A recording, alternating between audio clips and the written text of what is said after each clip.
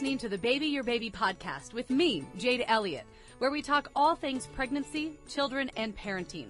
Don't forget to subscribe and share with your friends. Baby Your Baby is a KUTV2 News podcast and is sponsored by Intermountain Healthcare, Broadway Media, and the Utah Department of Health. You're listening to the Baby Your Baby podcast with myself, Jade Elliott. Joined today by Emily Hart Hayes, a certified nurse midwife and women's health nurse practitioner with Intermountain Healthcare. Thanks for being with us, Emily. Pleasure to be here. So we're talking about something that I actually did at the beginning of July, and it came back positive. Taking a pregnancy test and then getting that positive result and going through the next steps. There are, of course, and whether it's your first pregnancy, your fifth pregnancy, you always experience a range of emotions when you take that at-home test and it comes back positive, whether it's a surprise to you that it is or that it's finally a relief to you that it is after trying for so long. You have all the emotions. You're nervous, you're surprised, you're excited, you're happy, you're afraid, you're overwhelmed, you're all the things. And for some, again, first or fifth, you might not realize, okay, now what do I do? Okay, wait, how far along am I? What is this? What are the next steps? And you are going to walk us through all of those things. So after sharing the news with your partner, with your significant other, what is the next thing that you should be doing? Because I shared the news with mine at 2:30 in the morning, which definitely is one way to wake up your spouse. But after that, that is one way. Yeah. But after that, what should you do next? Well, I want to say, first of all, congratulations. Thank you so much. That's very exciting. And 2:30 in the morning, is that because you just happened to be up and thought, well, I have to go, so, or is that your normal day?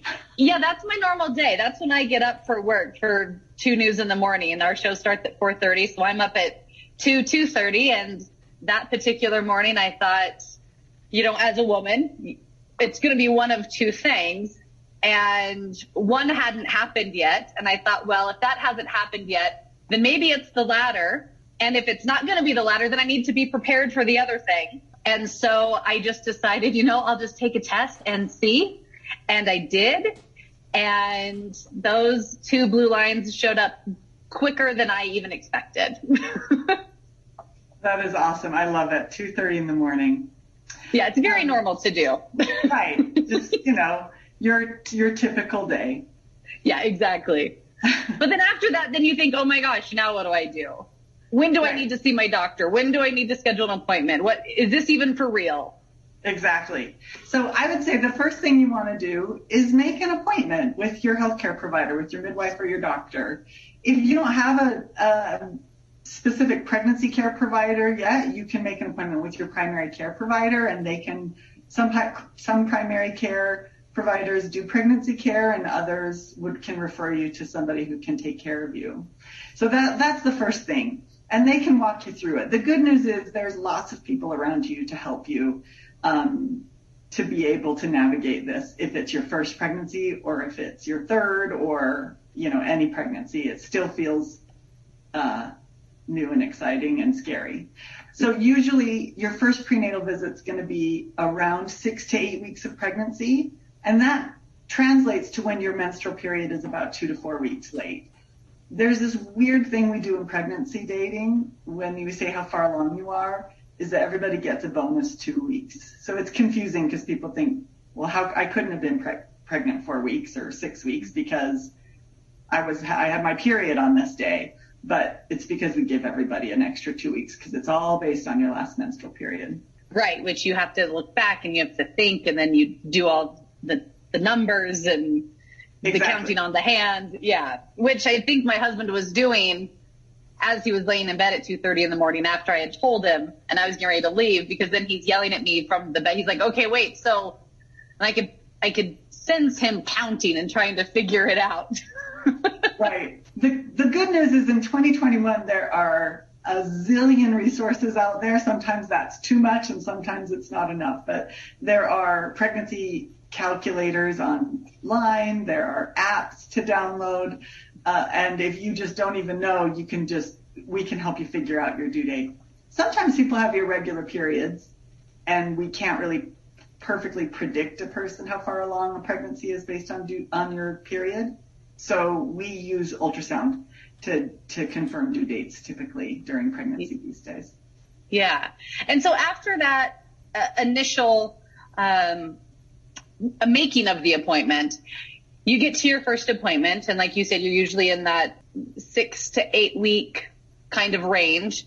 And it probably depends a little bit on your provider too. I'm sure some providers say, okay, let's wait and see you at this point, or come now if you're ready, kind of idea. But once we make that appointment and then we get to that appointment, what should we expect? Yeah, I mean, so for that first appointment, so I'm going to back up actually and say, yeah, there may be some weeks where you made your appointment and now you can't even get in to see someone and ask questions and get your questions answered for a few weeks. And so some people might feel like, I'm on my own, I can't even see anybody yet. And so if you have specific concerns, or if you have severe nausea that you can't keep anything down, or if you're having any symptoms, then you should let your provider know that. And most times we can get folks in sooner than that, standard first time if you're having problems. And then the other thing you should be doing, if you aren't already, is to stop drinking. If you drink alcohol, you should have, if not, been drinking in the time that you were trying to become pregnant as well. If you're smoking, you should try to stop smoking. If you don't think you know how or need resources, again, reach out to your healthcare provider. And if you're taking any medications and you can't get into your provider right away, you should for sure let your provider know, and they can help you work through which medications are safe to take during pregnancy and which ones that you need to stop or switch to something different. So most of the time at that first visit, as long as it happens early on, we might be going over all this kind of thing. Your first visit's a long visit. There's a lot that we do, but we ask a lot of questions about your health history, your surgical history, your family history, your pregnancy history, your periods, what they were like, when the last period was. And we do some labs and often do an ultrasound either at that visit or soon thereafter to confirm your due date. And then from there, of course there will be other appointments that follow, but you kind of just start your course of making sure you're doing everything that you can to be healthy so that you have a healthy baby. So talk to us a little bit about, like the prenatal vitamins and what should we be looking for when it comes to those, with the folic acid, and what should our intake be, and, all of that kind of stuff. Absolutely. So, again, if you are planning a pregnancy, so even if you're not pregnant yet, but you're trying to become pregnant, or even if you could become pregnant and you're not sure, I recommend everybody take a multivitamin with folic acid or specifically a prenatal vitamin. Folic acid is a B vitamin.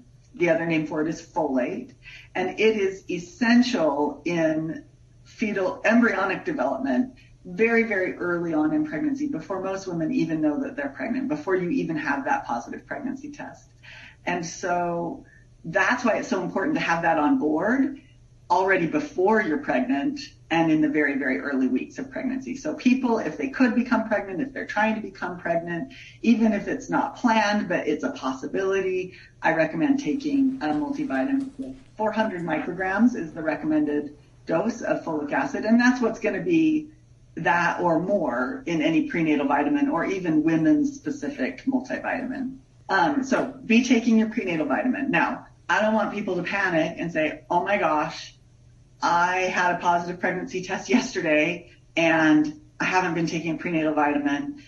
Most of the time we get adequate folic acid in our diet. Many foods are fortified with folic acid, and we get it from green leafy vegetables. So if you're eating vegetables, then you're likely getting enough folic acid. So don't panic, but start taking it as soon as you can. Yeah. And then, sometimes this is easier said than done, but getting enough sleep and exercise is another very important thing when you're growing a human. Yeah, right. All the things that we know we need to do to stay healthy when we're not pregnant are extra important when we are pregnant. We know that good nutrition and adequate exercise is really important to help your pregnancy stay healthy and help your baby develop. So nutrition-wise, eating adequate fruits and vegetables. So 5 a day of fruits and vegetables. It doesn't have to be, a serving can sometimes be smaller than you think it is. So you can look at myplate.gov and look at what's a serving of salad or what's a serving of grapes. But try to get those fresh fruits and vegetables in. They have lots of fiber, and that's going to help with one of the common pregnancy symptoms, which is constipation. So they'll give you 2 and more benefits there.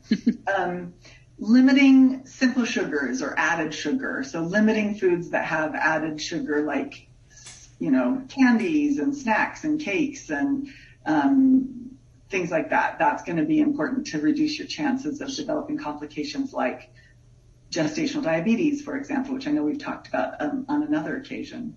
Mm-hmm. And then exercise. You do not need to be training for a Ragnar. We don't need you to be, oh my gosh, I need to be this like ultra marathon runner by the end of my pregnancy. Absolutely not. But just working into your daily routine, a 30-minute walk in the evening or in the morning before it gets really hot. Right now the air's been really bad, so I'm trying to encourage folks to get their exercise in other ways indoors to avoid exposure to the smoke. But that's going to be really important. We know that helps maintain healthy weight gain, and it reduces your glucose levels and helps reduce the risk for diabetes and other complications during pregnancy. And this might not be something that people think about doing or not doing. It's kind of just habit forming, but wearing your seatbelt. It's something that it doesn't have to be talked about, because you do get to a point where, things aren't as comfortable. Yeah. Seatbelt is so important. You have 2 passengers now that we're protecting, right? It's not like when you're pregnant, you're less likely to get in an accident, and it can be really dangerous for your pregnancy if you were in a serious accident and weren't wearing your seatbelt. So always wear your seatbelt through your whole pregnancy. Just make sure that the belt, the lower part of the seatbelt, is underneath your pregnant belly and over your hips. You don't want it up over your belly button. And that's the case whether you're pregnant or not. And some people worry, well, is that going to hurt my pregnancy? And the answer is no. It's perfectly safe. In fact, you're putting your pregnancy at risk and your health at risk by not wearing your seatbelt. So definitely wear your seatbelt. Yeah. And then another thing, that we might not realize sometimes, the hormones that are going through our body are, for lack of a better term, they're out of control. Yeah. They're sky high. Yeah. And so because of that, we can start feeling ways that we don't normally feel, or, if we do experience maybe some depression or anxiety, that can really be escalated. And, if we're not paying attention to that can really put us into a bad spot. Yeah. I think we've appropriately in recent years paid a lot of attention to postpartum mood disorders, postpartum anxiety and depression. And we know that it's not just postpartum, it's during pregnancy. And so especially for people who may have suffered with this in the past, even in a very wanted, planned pregnancy, even in a pregnancy where someone is really happy and excited and this is what they wanted all along, it can still affect mental health. So that's another thing that your healthcare provider will talk with you about at your first visit. So with that first visit, because we've talked a lot about kind of what to expect and what it will look like, when we get there for that first time, there is so much to think about. If you could give our listeners, maybe 5 questions that they should ask that they might not think about during that initial visit. What would those questions be? What would you want, your patients to ask you, or what do you hope that you can answer for your patients that they might not think about? Yeah. Gosh, 5 things. So I think often people come with a list of questions and they're really nervous about, oh, I'm sorry I'm taking up so much time, or I've got all these questions. And often their questions are the same things I plan to go over, right? So I have a huge packet that we go through that's about, for example, food safety and reducing exposure to toxins like smoking or alcohol or drugs or medications or pesticides.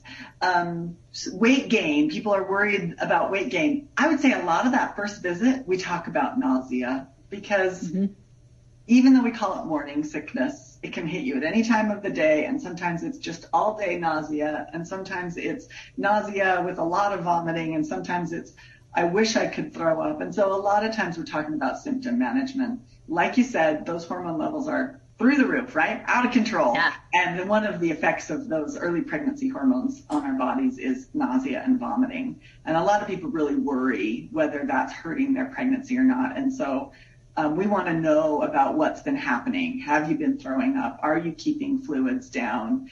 Are you having any bleeding or severe pain? One of the things that I would like people to start talking to me about is, should I get a COVID vaccine?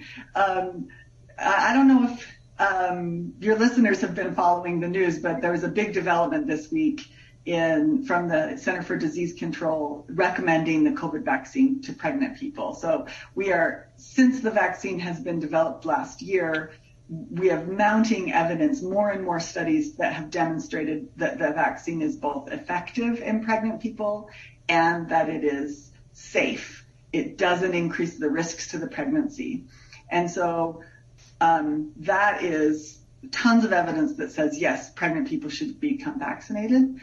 And we also know that people during pregnancy are more at risk for severe disease when people get COVID. And so it's especially important during pregnancy to become vaccinated if you haven't already. Just keeping yourself what healthy. What questions do you have when you go to I don't know. I'm probably a funny patient, I guess, because I'm just real lackadaisical about everything. Because I just think I really don't have a whole lot of control over what's going on. And so I'm just going to go with the flow.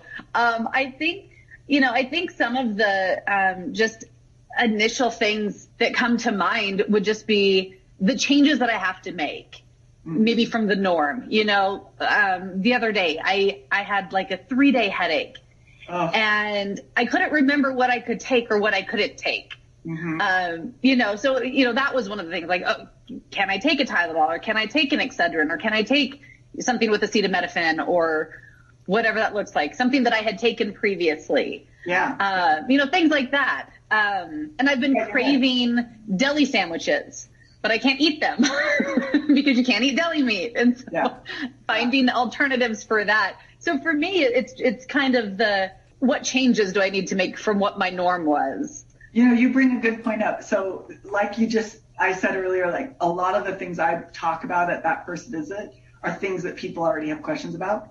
What medicines can I take? That is one of the handouts that we go over, and most providers are going to have a list that they can give you that says, yes, you can take Tylenol or acetaminophen. No, don't take ibuprofen. There's also a terrific resource, both nationally and locally, called mothertobaby.org. It's a website, mothertobaby.org, and Utah has a Utah Mother to Baby. And it's a hotline you can call, or you can check out their website, and they can talk to you about medicines and whether they're safe to take during breastfeeding or pregnancy. The fun thing about them is their phone number is super easy to remember. It's 801-FAT-BABY. And so if you can't remember and you're I don't know if I can take this, and you can't get a hold of your provider, or you just want to talk to someone at length, they can talk to you and talk to you about whether something is okay to take. Oh, that's a great resource. Perfect.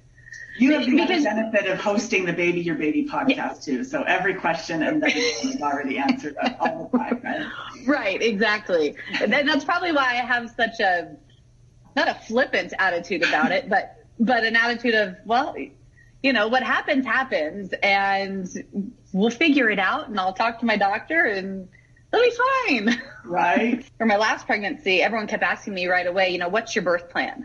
And I said, well, it's to have a baby. That's it. That's my plan. I don't want to set myself up for unrealistic expectations that might not be able to be achieved once it happens. And I just kind of take that mantra throughout my pregnancy of there are no real expectations.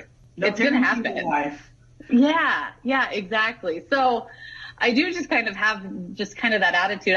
I don't Google anything because that's terrifying. And so I just recommend listen to the Baby Your Baby podcast and talk to your provider. That's it. And everybody has a different style, right? Some people are really like that. Just what comes, we'll take it as it goes. And other people are major planners. And so that's going to be something that will maybe influence who you choose for your healthcare provider, right? Right.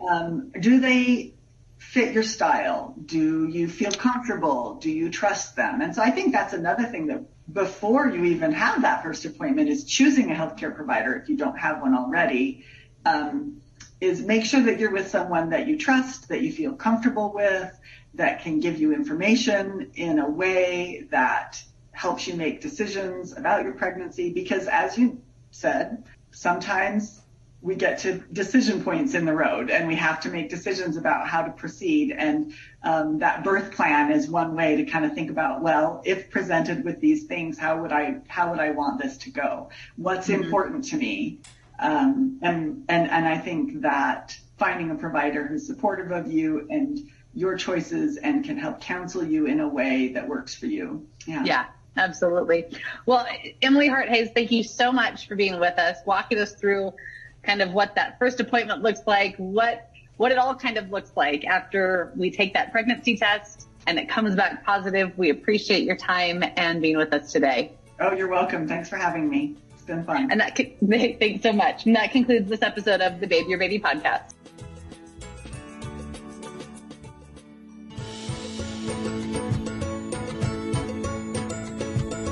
Thanks for joining me, Jade Elliott, and our guest for this week's Baby Your Baby podcast. If you have a topic that you'd like our Baby Your Baby experts to discuss, leave us a comment and don't forget to subscribe. Baby Your Baby is a KUTV2 news podcast and is sponsored by Intermountain Healthcare, Broadway Media, and the Utah Department of Health.